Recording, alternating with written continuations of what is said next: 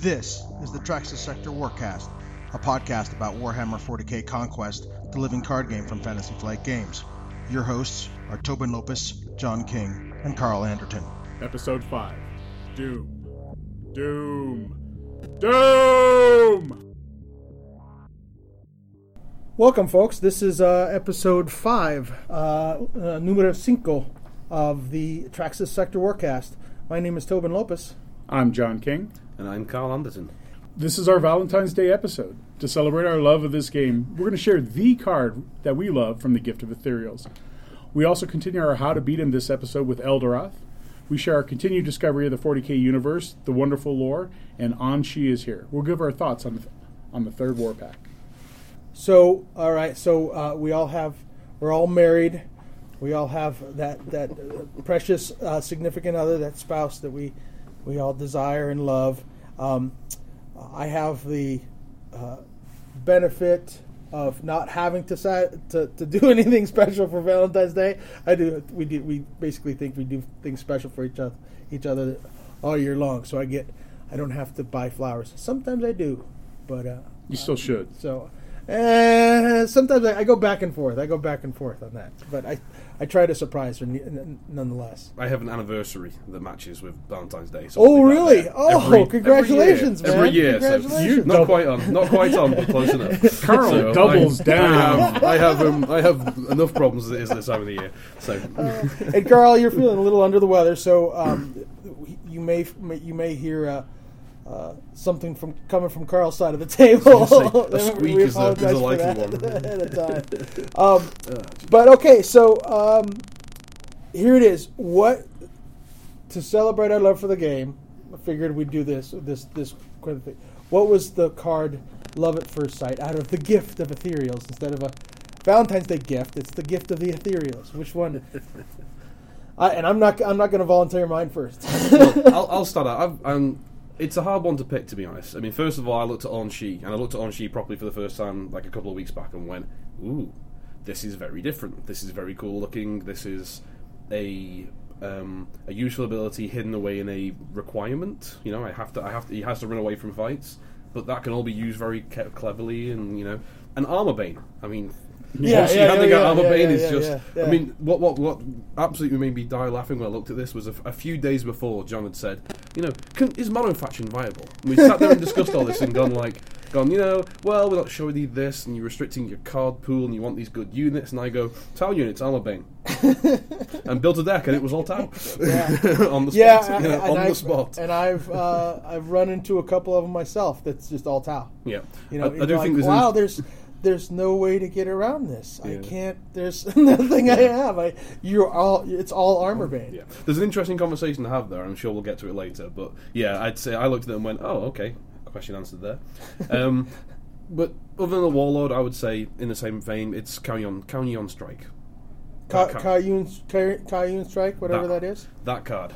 Pull all the Ethereals from. Is that from Gift? Could have sworn it was. Oh no, I thought it was before Gift. I thought it was in the previous pack, in Kugoth's pack. I may be entirely mixed up. Which you went, oh, okay, this will make more sense when Armor Bane is then An'Shi's out, and I don't have my phone to check. So, so Carrion Strike. Okay, so Carrion Strike, that's a good one, and I've played An'Shi a couple of times, and frankly, that's almost a required card. Without any doubt. Because of that force reaction, I must leave. I've played An'Shi twice or 3 times, and when I don't see that card played, I win because I basically just outlast the units that are there. The units attack and move, and then I take 4, or maybe I die, but I have that one last unit there. Who wins the planet, right? I haven't got to play this deck yet. It's driving me crazy being sick and all. But I'm wondering, is this kind of like Furious Sicarius? It's not always going to turn up, but you have to go. Is it? Am I waiting for it? Am I accounting for it against a Tau player, against an An'Shi player? Well, I think it will with Strike. I think it will show up. There's 3 of them, right? Mm-hmm. Whereas Fury, there's only 2. There's 3 of the Carrion Strike because it's an expansion card. I don't know if it's loyal or not. Don't believe so. I don't think so. It's pseudo loyal, right? Where it only works with ethereals, anyways, right?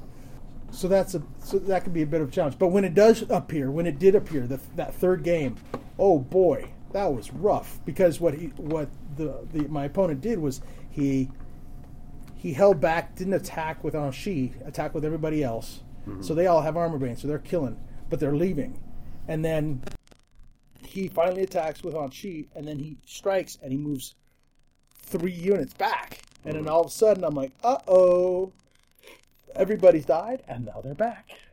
Right? I think it's an interesting one as well. You used very cleverly. I can see you running more than one battle, throwing the warlord out, throwing him to a second one, and being like, "Oh, holy cow!" You know? Yeah, that's true. Yeah, you're right. You're right. Possible. You can hold the move ethereals it all out. over. Yeah, hold the ethereals out, bounce back in. So, so we have, so my favorite card from Gift of Ethereals, and more or less because it disrupts the timing that we've learned over the last few months, right? Which is Rotten Plague Bearers, the 2-cost Chaos Army unit, 0/2 with 1 command icon. He's a Daemon Nurgle, and as an action, exhaust this unit to deal 1 damage to a target unit at that planet, right? At this planet. So you put the Plague Bearers out. It's a 0/2. Yes, he costs 2, so the cost is a bit high, but he's a Daemon, so in theory you could reduce it with a Cultist Sacrifice. Mm-hmm. But you get to do a damage. You exhaust, but you get to do a damage during the deploy phase, right? Oh yeah. Oh, you put your guy there? Okay, I'll just go ahead and play him 1 turn, and then the following deploy turn you take an action to kill the Rogue Trader or the Void Pirate, or you can do it even not during the deploy phase. You can do it and ping, ping, ping, ping, ping, and exhaust some people. So I like that. The picture is amazingly disturbing, but it's thematically it's cool because they're basically getting stuff all over you, and you're slowly decaying, right? You're slowly being poisoned. But that was my favorite. Yeah, it's one of my favorites too. I like playing that as a counter again to, like you said, the Rogue Pirates and the Void Pirates and the Rogue Traders. And usually when I will kill them is just before the HQ phase. So I'll take an action during the combat phase and use that then to kill those creatures off, so that then when you unexhaust in the HQ phase, then you win the command next turn. It's my counter to everybody playing the command out at the other different planets. Okay. Yeah. And if you do wait for the combat phase, Zarathur. Yeah, Zarathur. Tap Yeah. for 2. Yeah. Oh yeah. Absolutely. Exhaust for 2 is scary. Absolutely. And you wait till the combat phase because Zarathur is around, and you just say, "Oh, by the way, take 2." That's So Kaiyun Strike is a 1-cost event, right? But and it is two shield. It is 2 shield. Yeah. It is 2 shield. But it's from the second one, Kugoth's pack. Beg pardon. Me being That's all right. That's me all being right. behind. And, No, and that's it all right. is it is loyal to the Tau faction. Oh, it There we is go. loyal. Cool. So Okay. I got It is everything wrong loyal. about it. Okay. Don't worry. I knew it was 2 shields. So next time we'll expect a Gift of Ethereal's favorite from you. Oh, Not this time. Anshi, All right. I still think he's going to be Anshi. hilarious. And I'm only going to get... Now we've seen a couple of the previews, only going to get nastier, I think. Yeah. The battle suits and thingy coming up. I haven't seen those. Oh, you haven't seen those? Battle suit and the drone? Ooh. Oh, no. Yeah. He definitely changes your play style. I think each warlord obviously has a particular play style. Some of them are very combat heavy. Some of them are like, a little bit more control. But the fact that he retreats, geez, Yeah, you're not going to hit him very much, right? You're not going to hit him. So yeah. I mean, not only I think it even changes the play style of how you play him, because like your unit is retreating, so you're not going to be able to win the command phase there, just with the warlord. You're going to have extra units. It puts me in mind of the most interesting IDs across other games as well that we're starting to see now. This is the first one I think that's come into Conquest, where you do look at the table and go, okay, all the normal assumptions you made about how I'm going to lay this out, don't expect them. Wasting time. It's going. It has to be different. I'm being forced to play differently. Right. Yeah. And I saw something somewhere about exhausting him. I can't remember exactly what it was. Some combo about exhausting him beforehand for some sort of trigger. I forget exactly what. But the point being that then cool, he doesn't strike this round, and you get 2 rounds of Armor Bane. Because right. So resets, you know. Yep. Yeah. Matter of fact, I think I've heard a couple other podcasts and somebody else and a couple posts where, as those cards come out, where if you're able to exhaust your Warlord, where normally it's a bad thing, right? You're exhausting your Warlord, and you are vulnerable because obviously then your Warlord can't retreat. But if you're able to exhaust your Warlord, especially for having better benefits, then having 2 rounds of Armor Bane is going to be crazy. Yeah. Now, that's true. It's true. And then the counter to that, I guess the balancing of that is, yes, you exhaust him, but then, whereas he hasn't been a target before because he's very much he's been retreating. Now you exhaust him, and he can take the brunt of. And you bet anybody who doesn't go directly after him is insane, right? Because more than likely you have other units that are also retreating as they attack. So he's there, and his units are attacking and retreating. So he's leaving himself kind of out in the open. You know, even more so than a typical Warlord might be. Oh, you definitely have. You go after him with all the tea in China, right? You just, we're just gonna. But then again, that's an interesting. All the ammo in the universe. You know, that's where I think some of the fun play comes in. Is what in that situation as the on-Shi play? Then what have you put on the table to say, cool, you're going after the Warlord? You sure about that? Right. You know, that's where it gets interesting. What have you put down that is far more of a threat? Right, and the cards that, and I don't know if there's much of these in the Tau in the Tau library, right, in the Tau pool, but the cards that aren't shields, right, but they prevent damage, because Armor Bane only disallows the playing of shields while that person is attacking, right? So if you attack and use area effect instead, the area effect is not Armor Bane, right? Because you are not attacking. You are instead choosing to use your area effect. So, yeah.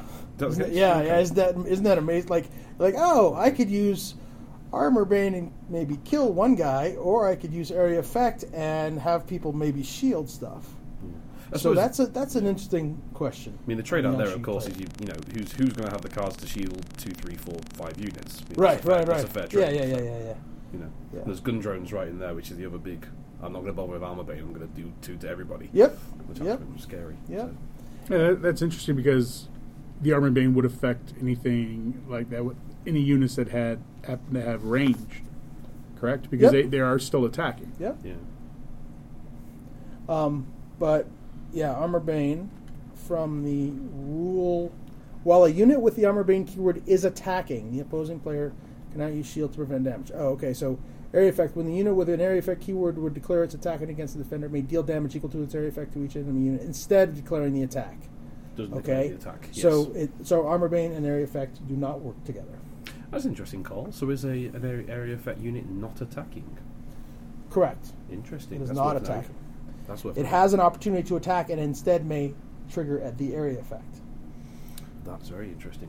Right? Which is why Indomitable doesn't work against area effect, because it's not dealt from an attack. Yeah, not dealt from an attack. That's why area effect hits Librarian, because it's not targeted. So these kinds of things. So your favorite was. Have we talked about your favorite yet? No, not yet. How do I pick? There are so many cards out of here, but I'm going to have to say my absolute favorite is the Nurgling Bomb. Can I just cut you off here 1 second? I have to get this in here. I saw the artwork for this before I registered anything else on this card, and I thought to myself, this could not have been a more perfect visual representation of Nurgling Bomb unless there was a Nurgling holding a bomb. It is fantastic. And I avoided, as we recorded the last podcast, Gift of the Ethereals was in the air, coming to the stores and so on and so forth, and I really tried to avoid spoilers. Right, I really tried. For the first time, we've been playing Netrunner since day one, and I really said, you know what? I've seen enough of the tease spoilers from FFG and other sources. I'm not going to look at the full spoilers. I want to open up these packs, And I saw that one, and I went, "Oh my God, John King! Holy criminy! Oh, wow! I wonder what you're going to do when you see this." Squeed. It was awesome. So just that feeling alone, being able to see the card, feel the card, do that instead of seeing it as words on the screen or an image on the screen, much better. So I think I'm going to take that tack for the game from now on. I do think we have all been spoiled by spoilers. There's no doubt about Yeah. that. The more. I mean, that's the same thing. This is one of the few games where I haven't seen many things, and you crack the card. You're going through. You're going. Yeah, not to say I don't want to. I want to see spoilers. I'd like to see. It's not bad to see about half of any one pack. Mm-hmm. But then once that pack is right here, right there, you're about to get it in your own hands. I'm like, okay, now shut down. Now let's close it off, and I want to see what happens. So, all right, Nurgling Bomb. So, Nurgling Bomb. It's a 3-cost chaos event. You can shield for 1. It's a tactic. Nurgle. Combat action. Target a planet. For each non-Nurgle unit at that planet, its controller must choose either to deal 1 damage to it or rout it. And it's not loyal. It's not loyal. It isn't. And I as you're reading that, I realized it's a Nurgle card. That's interesting, because then any cards that might come out, I don't think there's any right now that allow you to go searching for a Nurgle card, or a digging card that allows you to go get a Nurgle. That would be one that would work. Yeah, that would be able to get new keyword. Yeah, that would be a big piece of glue for a Nurgle heavy deck. Right. And the Dark Eldar card, because of the forthcoming Dark Eldar Warlord, who is triggered by Tortures, right? Mm-hmm. He plays Tortures for 1 less, I think. He's been spoiled. So now I've been looking at events, particularly Dark Eldar events, and saying, is that a torture one? Mm-hmm. Right? Mm-hmm. And I'm like, oh, that's not a torture. Okay, so that's going to cost him 1 more. Mm-hmm. But it's a tactic, I'm starting to really look at the details. Yeah, the keywords I've discovered are incredible. Just because we were talking about Ragnar's War Camp a couple of podcasts ago, and I went ahead and posted on, I think, the 40K Facebook page, the Conquest one, because someone was asking if, how does the War Camp affect Ragnar? Because how can you be with the Warlord when you're only the Warlord? Or I forget how they were saying, but he said English-wise, the gist of it seemed like War Camp only affected other Space Wolves units. But that's not true. War Camp affects Space Wolves units, and Ragnar's a Space Wolf, so he gets the benefit of that. Right, and that's one of the things we said in one of those, I think that's second podcast, where we're like, oh, and we didn't recognize that Ragnar was a Space Wolf himself. The keyword is in a different place on these. Right, we were like, I would never play this. This is it. But, and I forget who pointed that out, saying, no, the War Camp affects the Space Wolf. Mm-hmm. So the keywords are very, very important in this game. So it's going to be interesting when you see something that affects Nurgle units, or I should say, the Nurgle keyword, or you're going to see something that affects the tactic keyword or the cultist keyword, right? Or maneuver keyword. So mobile. I love mobile too. I love how FFG has set that up to make sure that it's not so unambiguous, and give them things. They're going to say, okay, I don't think that is an accident. Just with all their experience that they've had with living card games, and able to put this together and say, hey, if you're going to have some generalities, these keywords, and some of these keywords may never trigger something. I mean, we've seen, who knows? There may never see an event that triggers off Psyker. I would love it if it did. Well, yeah, I've got to believe that. I would think that would be coming, but I mean, who knows? Obviously, how playable it is, who knows? Yeah, we haven't seen that yet. I mean, Psyker units right now are. Oh, and I got something to talk about when we get to the lore section about Psykers. We know FFG. Every time I see a new card from any game of FFG and it has a keyword on it, you're all cool. I'll wait. something will trigger off that at some point. Right. They never. I mean, it's now like Suspicion. Obviously, Nurgling Bomb is a Nurgle card according to the 40k setting. It will have the word Nurgle on there somewhere, but it still makes all of us who are familiar with card games go, yeah, there'll be something that triggers. I mean, there are already things that trigger off Nurgle units. Mm-hmm. So yeah, there will be something sometime. For that, you can almost guarantee it. Even if it's someone just, cancel a tactic effect, like you were saying before, or something like that. Yeah, so, Nurgling Bomb, I think it's a wonderful anti-Weenie Horde card. Okay. Right? All right. Because, okay, great, you have 3 Chimera tokens. They're all either going to take 1 damage, or you're going to have to route them. And when you route them and they're going to come to the next planet, great, I have got my Nurgling there, and they're all going to take 1 damage when they move. So... there were so many others that I could have picked. Ammo Depot out of the Orcs is great as well. Yeah. Scary. I kind of set that aside, and we talked on the way over here. I played in a tournament, and my first opponent had an Ammo Depot. It was the very first card he plays during his initiative. He plays it. I'm like, oh, okay, all right. So then a couple turns later, he has 3 cards in his hand. He exhausts it, right, and he brings another card in his hand. He plays something else, exhausts plays another Ammo Depot. So he had 2 the first turn. So he's then using them, and I'm done with my deployment. I played my 3 cards. Right. So he's still going. So he exhausts the Ammo Depot as his action. He exhausts the Ammo Depot. Yep, as his deploy action. He does that. To draw the card, and then passes you. So he's basically forcing you to say either, okay, great, you're going to see exactly what I'm doing here in the deploy phase, or I'm going to have to pass, and still give you the advantage anyway. Because as soon as your opponent passes, you're like, oh, well, in that case, I'll lay out here and here, and put this planet out here, or put out this planet here. And that's what he did. And you can't react to that at all. Now I am thankful to some extent that he seemed to be playing a support heavy deck, so it seemed like he was drawing, and he wasn't drawing a lot of units. He was drawing a lot of support. So we didn't have a lot to play. So there was that bit I was thankful for. I want to bring this up a bit as well, because I'd noticed this. I got to see Ammo Depot properly recently, and you were talking about how the guy had used this. And there's a miniatures game I play in where this is a big deal. It's called out-activating. And the whole idea with the deploy phase is where, you basically got a set number of actions. Eventually you're going to run out of either things or money to do things with, and pass and give the other guy his chance to run free reign. And like you say, Ammo Depot is an enabler for that. Yeah. Two or 3 of these on the table, and it's like, cool, 2 or 3 actions where you can't respond. Right. That's horrifying. Right. Yeah, it's a big deal. And you chain them correctly, right? Because you exhaust it to draw a card if you have 3 or less cards in your hand. So you have 3, you exhaust it to draw 1, you play 1, you then, the next deploy action, you have 1 card in your hand, you play Ammo Depot, right?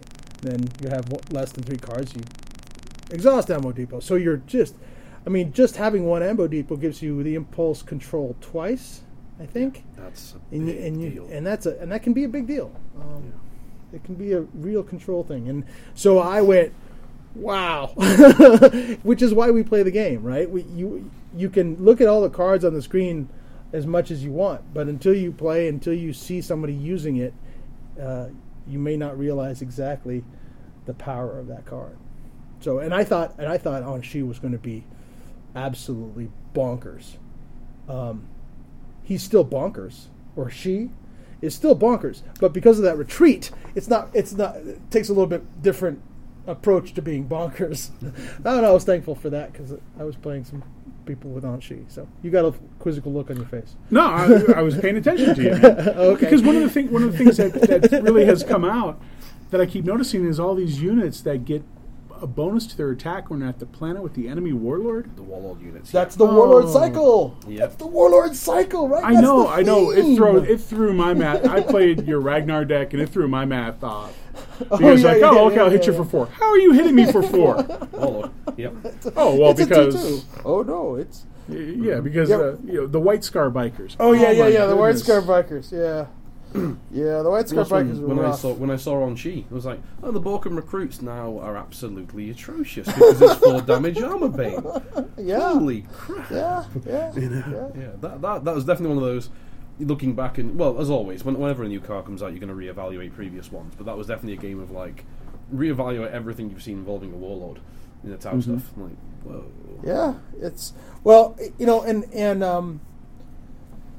well, this is a bit off topic, but I've started to. I had my core set. One of my core parts of my build was Void Pirates and Rogue Traders, and maybe this is where we move to Elderoth. How to beat them on Elderoth, and I had those guys in Elderoth's thing, and I have an Elderoth deck that was in a casual environment on game nights. It did really well. I mean, I was winning 3 out of 4, 4 out of 5 games. When I lost it, it was because I had a horrible, like I mulliganed and then I draw into nothing, right? And so those I could attribute those to just really bad draws, which are going to happen. But then in the tournament that we had a few weeks ago, down in Denver, it just fell flat, right? There was no competition, and I've thought about that in preparation for today, and the thing that I think, and people online have said Elderoth is kind of hard to plan for, but I think the thing that you do with Elderoth, two things, is you shut down card draw. You go after the Eldar survival. You send your warlord to the Eldar survivalist planet, not only to cancel that additional card win, but you go there to kill the Eldar survivalist, and you go somewhere else. Right? The times when I've lost is when there's very little consequence to the warlord going to that Eldar survivalist planet, which is usually 3 or 4 or 5, and I'm just trying to put him out there. Oh, forget about him. The main play is on 1, 2, and 3. Right? That's where I want you to go. And that when they went to 4 or 5 with the Eldar survivalist and canceled that bonus, that gumped me. Right, because you're paying 2 for the Eldar Survivalist. It's not a cheap unit. And then the other part that got me was when they went to when I saw the Warlord at the planet with me. That was not good, right? Because Elderoth can get a swing in, but he's swinging for 1, right? And he gets the exhausted unit, and trust me, when the units are exhausted against him, he has one of his signature units is the Starbane's Council, a 3-cost army, 3/3 with 1 command icon that gets +2 attack while attacking an exhausted unit. Of course, when coming with Starbane's going to exhaust somebody, right? But that isn't a warlord. Well, they got to already be at the planet, yeah. And then you move Starbane there, exhaust somebody, and then you're able to attack. Because if they're moving with Starbane, I tried playing it, and when you're moving with Starbane, of course, you arrive exhausted. You're like, okay, great. So then we're all reset for the next round, and I have to wait for you to... Right. No. When you move with Starbane, yeah, that's that, and then that goes to the Altiok Shrine, and maybe this is the reason I was winning a lot, is because I seem to draw this 1-of card, the signature card. It's a location for 1 cost. It's a support. Reaction after an Eldar unit moves to a planet, exhaust the support to ready that unit. So I seem to draw this a lot in my games, which of course allows me to go with the Starbane's Council to a planet with Elderoth, tap this, ready the council, and they're ready to attack while somebody's already exhausted. But so the 2 things I came up with, and you guys might disagree, was really try to deny us those bonuses, because the Eldar bonuses are rough. The Eldar Survivalist bonus is a good one. So deny that, and then kick Starbane's butt. Right? Kick Starbane's butt. So,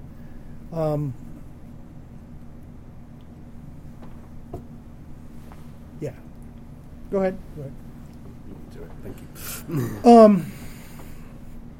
And so, those are the 2 things I think I could come up with on how to defeat Elderoth.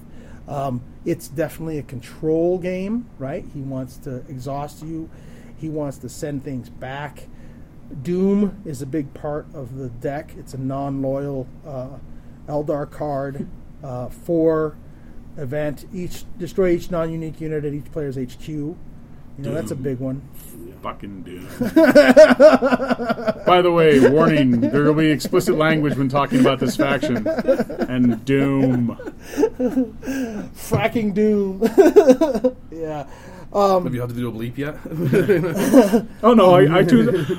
iTunes does qualify this as a podcast with some explicit language. All thanks to John saying ass in the first one. You're welcome, America and the world. I mean, I've got no problem. I'm just wondering, I will pick up on one of the things you said there. The survivalist is interesting. I haven't played against it too much, but I've played it a few times.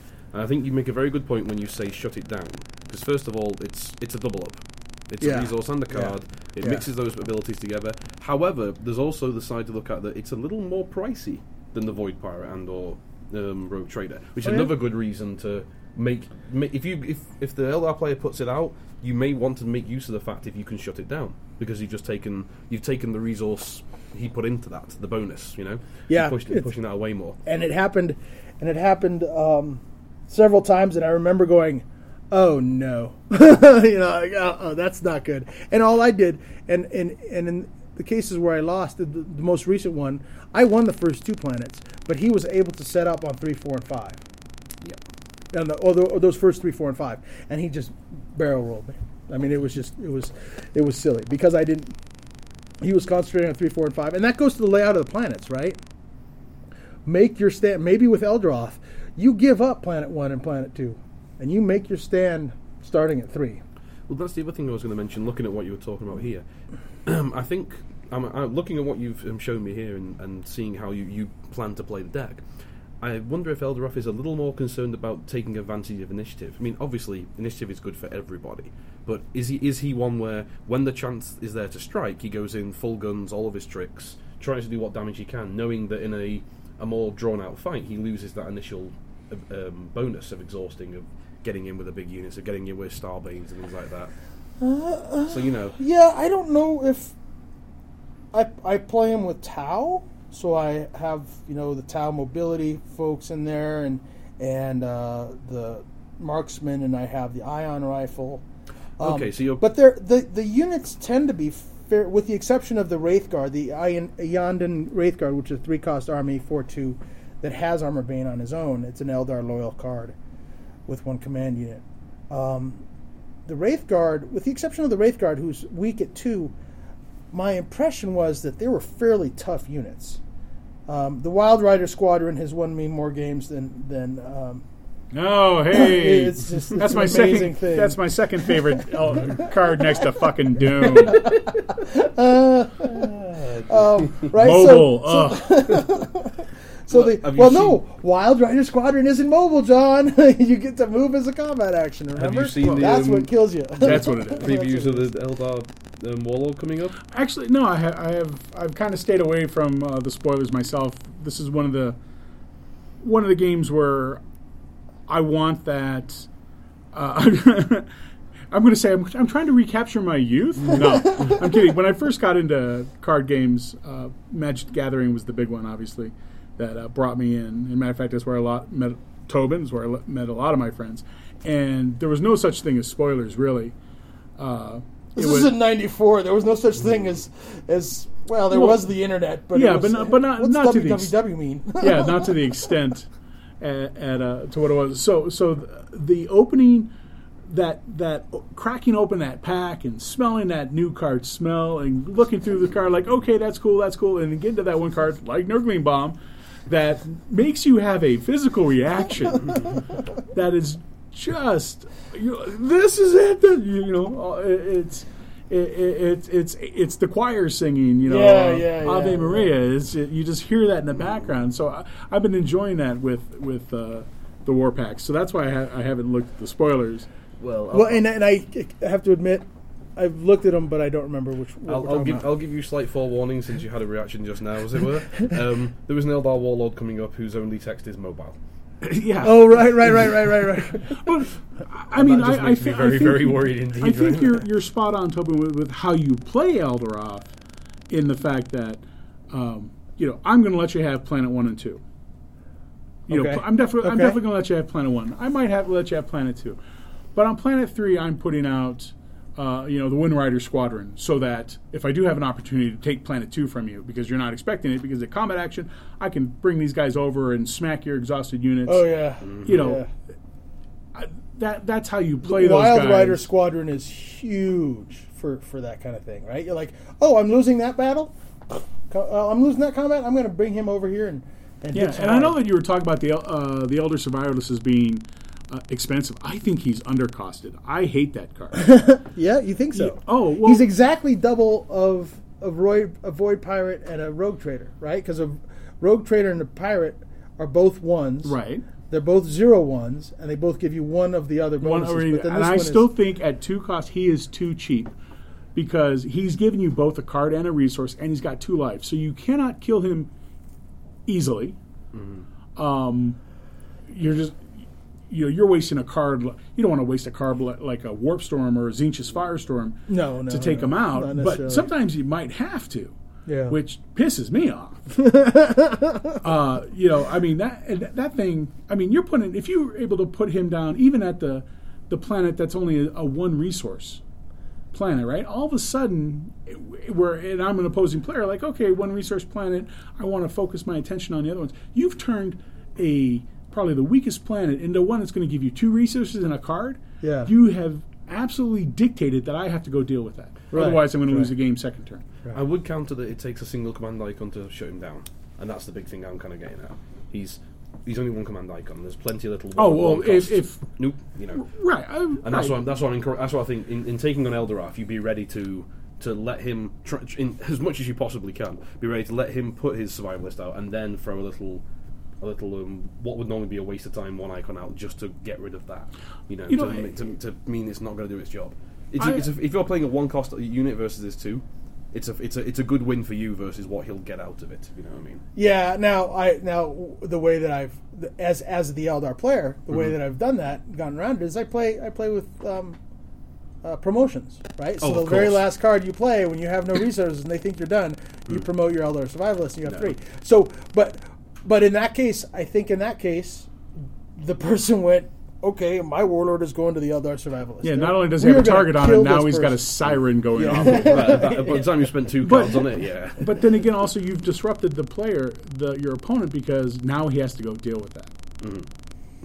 He has to take his Warlord to that planet. There can be some disruption there, but that first turn, right? That first turn, maybe even the second turn, you're not part of what I've learned with this game is, especially when there's units in HQ that are going to commit with the Warlord, I can make a better guess about where the Warlord's going to go when there are units that go with him, right? Because what are the chances that they're going to take all? Let's say there's 3 units in HQ with the Warlord, so there's 4 total.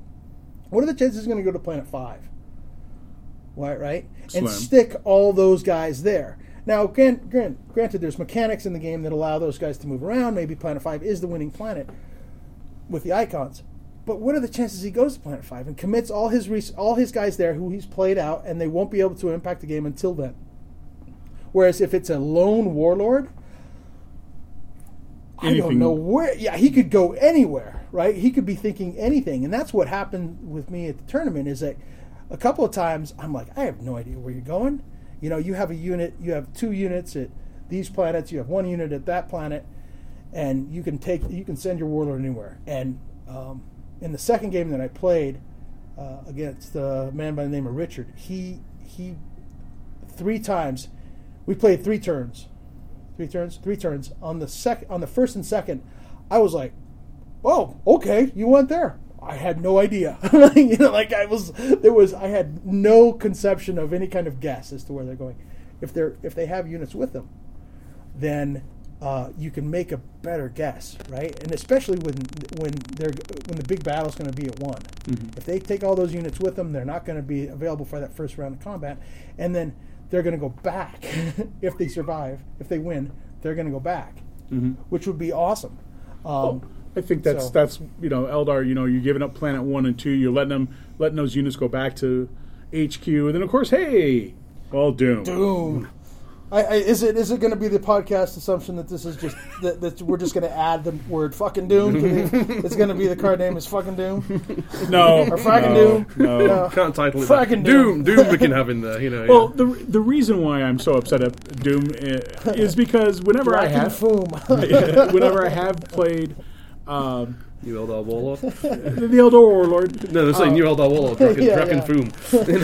I see what you mean. I forget the unit, but the one that allows you to look at the top 6 cards of your deck and put a unit into play. Is you talking about the planet or the?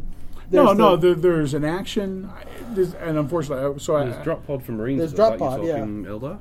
No, the one with Eldar where you play it, and he looks for a drone. He looks for a drone. Yeah, That's Earthcast Technician. Earthcast Technician. Yeah. And I talked about this in one of the earlier podcasts, how it never worked out for me because I would look at the top 6, and you know what? The second card was always Doom, which would be great, but I got to put it at the bottom of my deck now. Right. Yeah, and so it was just always one of those things where Earthcast Technician is I have not had the luck with. Maybe that's why I like Orcs and Chaos and everything, because it's not subtle. It's just brutal. I just gotta, and that's straightforward. Because you're saying, "Oh, I know where the world is going." I never really know where the world is going. But then again, I think my play style is I'm not concentrating on that. and maybe that's why I'm so predictable in my play style. Obviously, is that I am trying to build a deck where maybe I have some defense against things like Weenie Horde with the Chimera. But I am trying to force you to deal with me. That way, then I'm going to take you out of your game. Maybe that's probably my play style. It's aggressive, and that's why I walk into those traps. And I've gotten better at not being aggressive in a controlled way, if that makes sense. I'm not dropping all the big units I can at once. I will hold back the resources. I will hold back my big units because I know that you can't deal with the one that I already have out, so I don't need to have 2. Right. You're directing the flow of play, I think, is the word kind of phrase you're going for. You're saying this is coming up on my terms. I'm making you go quicker or go slower than you might have otherwise done. Mm-hmm. I think there's a whole episode's worth of discussion ready right here. I saw a guy online the other day talking about bluffing in this game, and I think FFG has recently got into this kind of area. If we look at the other card game, Netrunner, we play, you can either bluff, and you can rely on bluffing and play with it, or you can go the whole, I'm taking that out of my game and playing a different way. Mm-hmm. And there's an interesting argument on both fronts. They're both entirely effective ways of playing the game. And even better if you hit someone who's ready to bluff. You're all, read me. There's nothing to read. I'm not bluffing. I'm just telling you this is how the game's going to go. And if you're not ready for that, you're not going to do well. So that's an interesting argument on both those approaches. All right, so let's put to bed this. Now Starbane, I think we can all agree, Starbane is one of the harder, because it's such a control deck, because it's a control playstyle, it's hard to say, do this, do that, do the other thing. But I think we're all agreed is you in some fashion or another, deprive them of the Eldar Survivalist bonus. Right? They have a lot of shield cards. They have Gift of Isha, which is a 2-cost event with 2 shields, which is a power blessing. In action, put the topmost Eldar unit from your discard pile into play at a planet. If that unit is still in play at the end of the phase, discard it. I use this for Starbane's Council. Right? Starbane's Council gets targeted very quickly because they hit for 5 against an exhausted unit. So they get targeted very quickly. And then I bring them back and hit them again. Right? So... And that's huge. You're going to see that. You're going to see Gift. You're going to see Doom. Well, you might not see Doom because Doom is 4. So you might see it in the deck. You might see it played for its shield. But it's a hard one to kind of shove in. When it hits big. Right. I think when you want to hit it. You want to hit an opponent with a Doom when they've got 2 or 3 units at their HQ that are traveling to Warlord. They've won a few planets. And you want to hit them before they win their 3rd planet. Right. So, and if you're playing an Eldar planet with Eldar Warlord, then you want to stay away from that. We want to try to keep your units spread out. Right. I think that's the big part there. You said we know about Doom. We know about the ability to exhaust unit coming in. We know about the ability of that unit to suddenly die when Starbane's Council turns up. I think playing Eldorath, one of the first things you've got to keep in mind is hedge your bets. Play a little more conservative than you might have done. Spread things around. That reduces the weakness on Doom. It leaves there's no obvious trick the Eldar can pull. oh, he's done that. Awesome. Here's a nice little obvious opening because there's nothing here.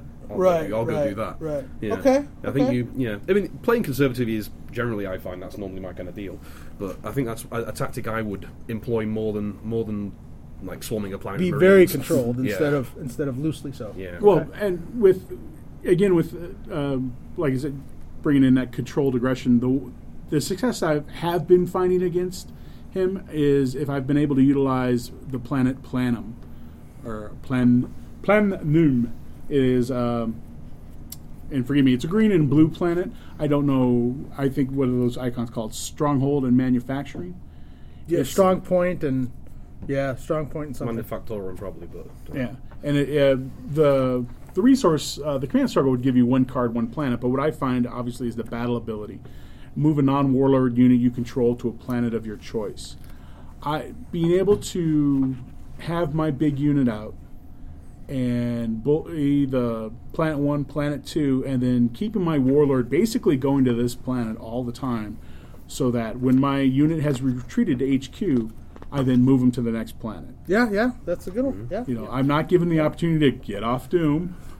Right. Well, that and plays back to the other argument there of the Eldar the Eldar Warlord is unpredictable. Well, this allows you to play to that, to react to it, and to be a little more unpredictable yourself. I mean, that's a great planet ability anyway. Yeah, Moving I mean, when it hasn't is shown fantastic. up, I find I struggle against decks that are able to move units around, whether they're combat actions, whether they have mobile, whether they have Gift of Isha, something to be able to put something back into play, because those are things that I'm not accounted for. Yeah. Okay, all right. So one of the next things we want to talk about, we didn't talk about this really last episode, which is our diving and our consumption of the Conquest universe, right? So John and I have been reading Gaunt's Ghosts, the Gaunt's Ghost the series, and I got to tell you, folks, I've talked to various Warhammer folks, and they all say, whether they've read Gaunt's Ghost series or not, they all say that's the one to read. That's the best series there. And then if you're going to read, and it's a little bit harder to find, but the Eisenhorn and Ravener books, those are also very good. And the one thing they have in common is they're all written by the same individual by the name of Dan Abnett. And he is, I think I've said in previous podcasts, I came upon Dan through reading comic books. And so when this game came out and people were talking about Gaunt's Ghost being something you want to read and Dan Abnett being one of the authors you want to read, I'm like, okay, sure, that those two things coincided. So I started reading Gaunt's Ghost, and it's a kick in the pants. It is so awesome. And they come across, through the 13 books that I've read, they've come across Dark Eldar, Orcs, Space Marines. They're obviously, it centers on an Imperial Guard unit, so IG is there, Astra Militarum, as it were. Chaos is their primary opponent, so Chaos is all over the place. You see some inner workings of the Inquisition, not the Inquisition, I'm sorry, the Commissariat. Yeah, and then the Inquisitors come in there as well. And then, I don't know, I think the one that I haven't seen are the Tau, the Necron, or the Tyranids, right? Which are the factions that are on the wheel. But other than that, it's really awesome. Having a fairly encyclopedic knowledge of Abnett stuff. Yeah. Tau turn up one time I can think of in the Ravner novels, in terms of one of the bad guys they fight has stolen a Tau rifle. And Tyranids turn up unnamed in a later Ravner novel as well. Okay. I think Necron's about the only thing that haven't been going to mention in this stuff, period. Everyone else has turned up at some point. Right. So, but the Traxxas Sector Warcast. The Traxxas Sector is a sector created exclusively for the FFG's this game, right? So that was created by Games Workshop, and the Sabbat Worlds Crusade is what the Gaunt's Ghost series is in, and you and I played VTES for a long time, and Sabbat has another meaning for us altogether. But Sabbat is part of this World's Crusade, and I got to tell you, I just finished reading the 13th book. The 14th has yet to be published, and I'm gonna probably go through withdrawals. I mean, I really am. So, And you tore through them pretty quick. 'Cause we've only been reading. Oh yeah, reading them for what, a few months? Well, no, I started reading the first book. I had started. Maybe I was on book 3 when we went to Worlds. Remember, because we talked to Jonathan Woolley, and I said, "Hey, you know, we're reading these books, and they're excellent." He's like, "Oh, that's great." So I remember I was like books 3 or 4. So I started around there, and I inhaled the first 7 or 8, and I had to slow down because the library couldn't get them to me in time. But you know, I read 13 books in 3 months, including some other stuff in there. And considering that I read for work, that's really, really fast for me. So, I guess I should say something about the Gaunt's Ghost novels. That one of the reasons I like them particularly is basically one of the reasons to love them is they're good war film novels. oh yeah, Abnett basically is writing like Band of Brothers in space to a degree, and that's why it's so good. And it's worth mentioning it. If that's not your deal, then first of all, you're probably playing the wrong card game. But more importantly, keep that in mind. It's worth looking at Eisenhorn and Ravner that you mentioned. If you want a different look, that's a different feel. Eisenhorn is Eisenhorn. Listen to me, Eisenhorn. This cold. Eisenhorn is a noir space detective. Yeah. Basically, that is how he goes, and that is where he is. He's Eisenhorn's noir space detective, exactly where he cool. is. But it's fantastic because I hadn't heard that before. yeah, but he really is. Ravner is the weird one. Ravner is a little more kind of. If someone was looking at 40K and not knowing what it was about, that's what they'd expect Ravner to be like. It's the absolute best of the best, kicking ass on 5 million different planets. Whereas Eisenhorn is still very the gritty, down and dirty. And which one should you read first? Eisenhorn. Eisenhorn. Ravner is great, but you need the context of Eisenhorn because Ravner is actually one of Eisenhorn's protege. Right. Yeah, I actually started reading the Eisenhorn series, and I mean, I love the Gaunt's Ghosts, and that's exactly it. Those are war films. Eisenhorn, the setting is in the Imperium itself, and he's not on the front battle lines, but he's still he's hunting down heretics, hunting down demons, and it's they're both great novels, and they're both so different. If that makes sense. It's another great thing to look at there. Another reason I love Abnett stuff is Abnett was never afraid to go, here's the preset stuff, I'm going to embellish it. Well, shall we say? And I learned this when I read the preface to, I think, The Saint. Mm-hmm. Prometheum is an Abnett creation. Yep, exactly so. Really? Now it turns up in the main codexes. Prometheum, and there's a couple of other things in there, but Prometheum was the one that stuck in my craw. I'm like, wow, that's awesome. There's a couple other things that he created, and they've wrapped into the game, and they've even wrapped into this one, right? So, but I was like, all right, cool, that's awesome, because it seems like such a Prometheum in and of itself. I read a lot of sci-fi, and it's just the idea of Prometheum is fairly ubiquitous, right? Mm-hmm. But to know that he inserted that in, and he perfectly grabbed what you would name that if you were doing it in the Imperium. You know, right. Prometheus stealing fire. It's obviously basically high-end gasoline is what it is, but you know, it's like he's great at with a stench. Yeah, exactly. Abnett's got it bang on right with this going to the setting and going, looking at the previous world. His big skill is looking at this existing world and humanizing it, grabbing it and changing it in ways that we all go, oh, that's really cool. Yeah. And then you go back and go, wait, that wasn't in the original setting. Wow, he captures it well. That's right. That's I love. You know, there's not generic terms like. I'm sorry, there's not specific terms like when they're having a cup of caffeine. They're not having a cup of coffee or a cup of tea and everything. It's a cup of caffeine. Oh, yeah, we heat up a pot of caffeine. Yeah. So that could be, it's generic enough that it could be anything, but you know exactly what it is. You know, it's not necessarily coffee. It's not necessarily tea. It's whatever it's caffeine. Your background is. Yeah. When they run into a number of local wildlife and they say, oh, it's some kind of Ursa. Which is, oh, great. Okay, now all of a sudden I have a picture. It's a bear-like creature. Right.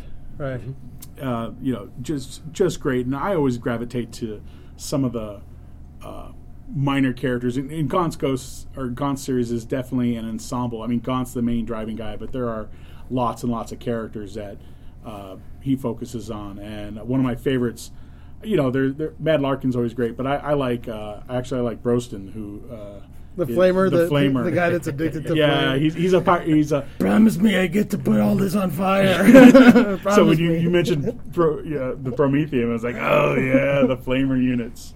How far in are you yourself, by the way? On Eisenhorn? On Gaunt's Ghosts. I just finished Book 11. Book 11. Yeah. Okay. So you haven't read Blood Pact or Salvation's Reach? But I've read so many of these. The names basically mean nothing by now. They have gone by this point. They have gone through the big special ops being trapped on the planet for years and years. Yeah. So you've seen Brostin go through his big character development spree. About 3 books. Okay, just wondering. Yeah, that's probably he goes from just the flamer guy into a character. Right. So, you know. No. The one that he read last was, I don't remember what the one you read last was, but it was the one in Yago, where they're in the castle. Oh, the mansion. That's the one yes, the manse. Right. That's the last one you read. The horror story. It's not. Yes. That one Trader General. was Trader great. General. Armor of Command. His last command. Armor of Contempt. And then. Yeah. What's Why am I drawing what's a blank the on that 11th one? Whatever it is. Yeah, I've given up. Now it's to me. It's the plot line of each one. I've given up on the names. Well, yeah, because the names don't. Besides his last command and Trader General, especially from those last few, and Salvation's Reach is obvious because they go to Salvation's Reach. The titles don't necessarily align with the plot. No, Right. Yeah. So. I'm going to cut in here as well and say, since we're on an Abnett spree today, one of the things I love about him, like I was saying, is how he's taken bits of the lore and grown them and brought them into closer relief for you. I'm going to drop a recommendation here of the Horus Heresy series. Abnett wrote a number of books through this series. Now, I want to make it clear, this is not the setting you're seeing in the book. This is 10,000 years previous. This is the origin story for the Warhammer 40,000 universe. Right. So the Marines you're seeing are not the Marines you're familiar with. They're in huge legions. Half of them are going to turn traitor and go to chaos. Right. You know? And on that basis, I'd say read Horus Rising. Right. You want to get an idea of Space Marines in general, and an idea of where the Imperium started, and all this foreshadowing towards the stuff you see now. It is a fantastic book. If you read it keeping in mind of what the setting is now, you're reading it and going, oh, it's going through. It's what Phantom Menace should have been. Okay, you're going through, going. Remember there's that Vader Star Wars coming. episode 1? Yeah. The movie that doesn't exist. Yeah. This is what it should have been. There's Vader coming. There's Obi-Wan going to do what he does. The whole thing is full of that, and it is brilliant from end to end. I recommend it. Abnett's a great writer when I recommend it. We want to see what Marines are clearly like, basically before the shift, before they turn to the kind of warrior monk religion of the Emperor, because the whole thing is completely secular. The Emperor, while he's alive, has forbidden him being worshipped. Right. He's this whole deal of no, I'm not. It's a completely different look. It's fantastic, and to watch the slide, the change between the two is excellent. Oh, cool, cool. And I mean, I know that we've talked about how much we love Dan Abnett stuff, but I got to admit, I did watch the Ultramarines movie. Mm-hmm. They can see my face here. I was disappointed. The writing was good.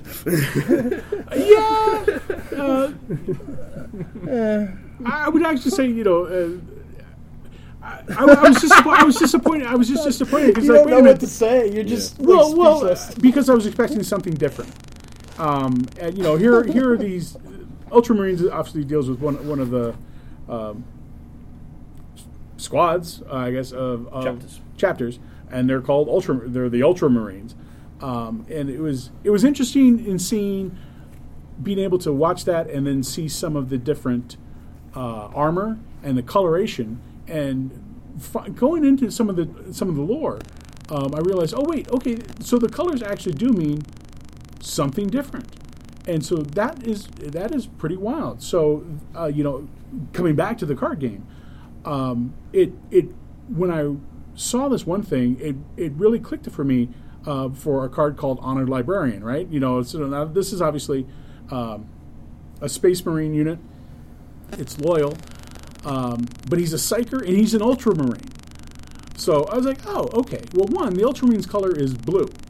So all the units are blue. So I thought, okay, so that's pretty cool. On the card, he kind of looks a little purple.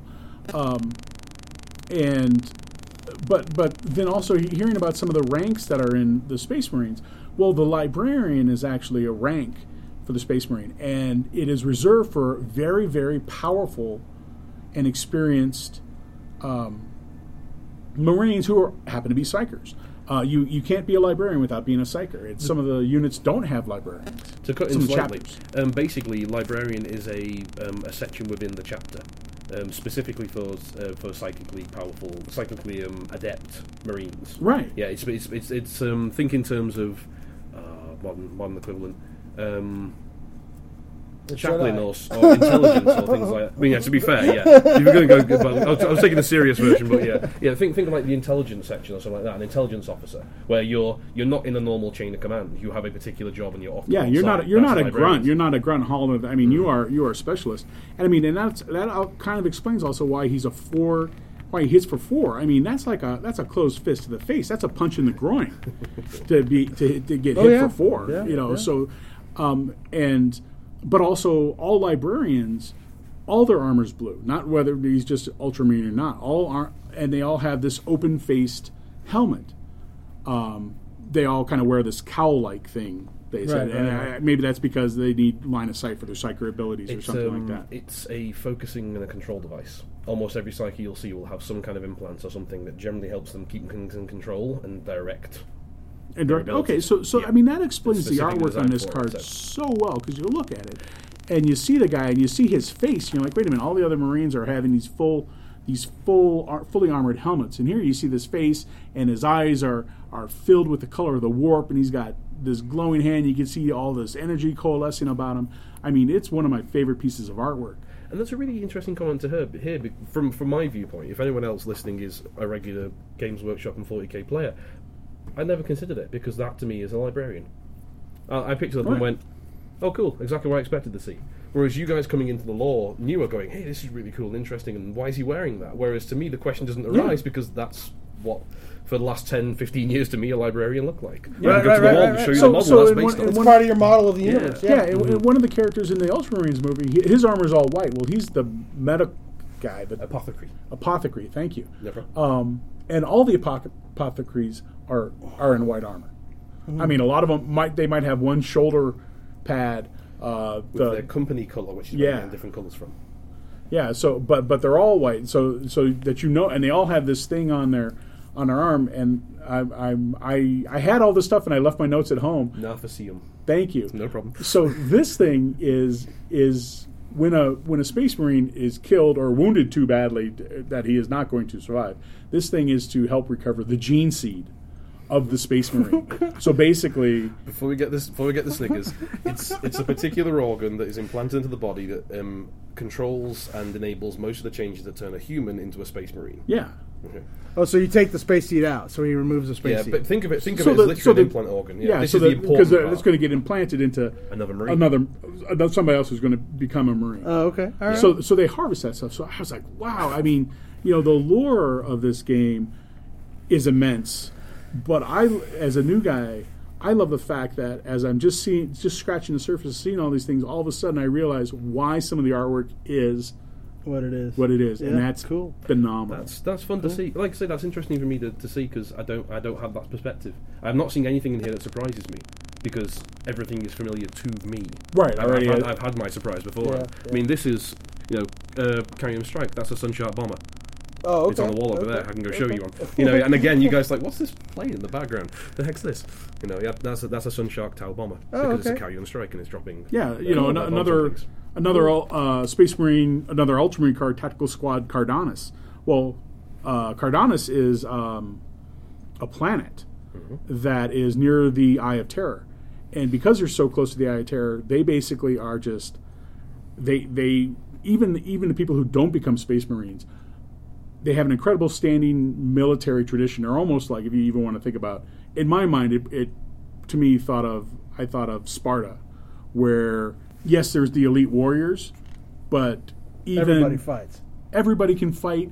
The cities on the planet, they had been, obviously designed to be have wide avenues, big for a normal city layout.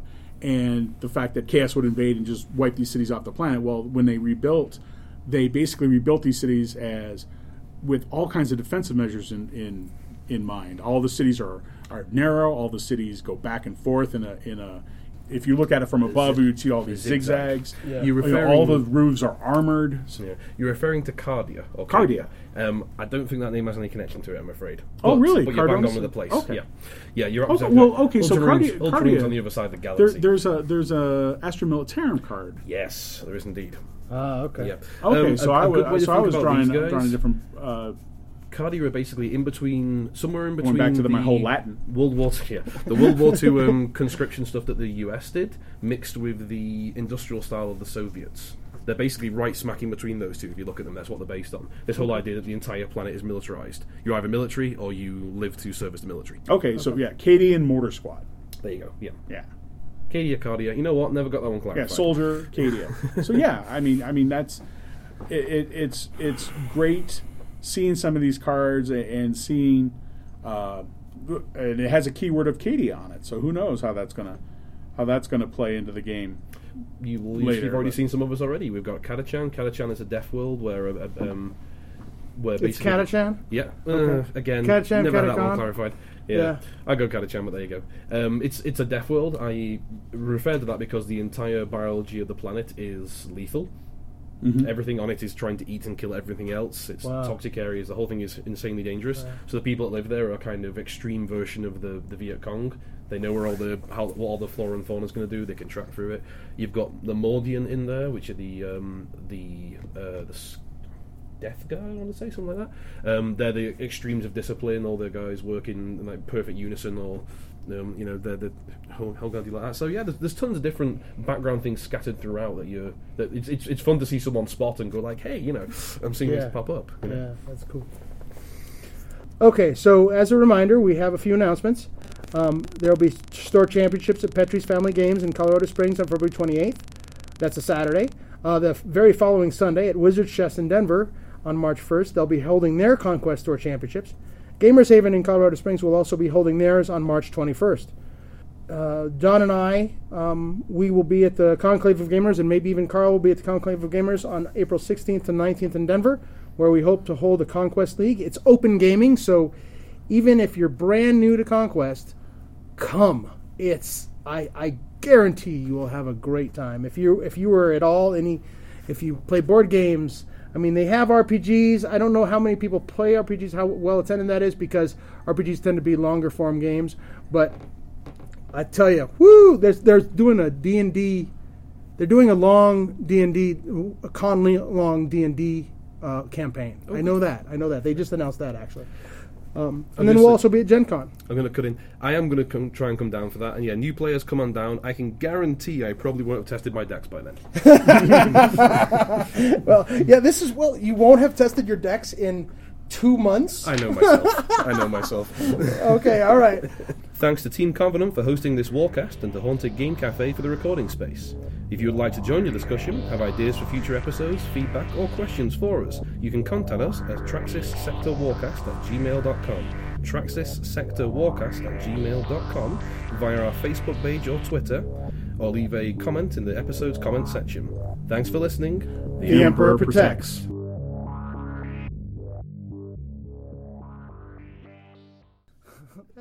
That's horrible. Like, I want to close. Like, they're a viewer, do right? another section. I mean,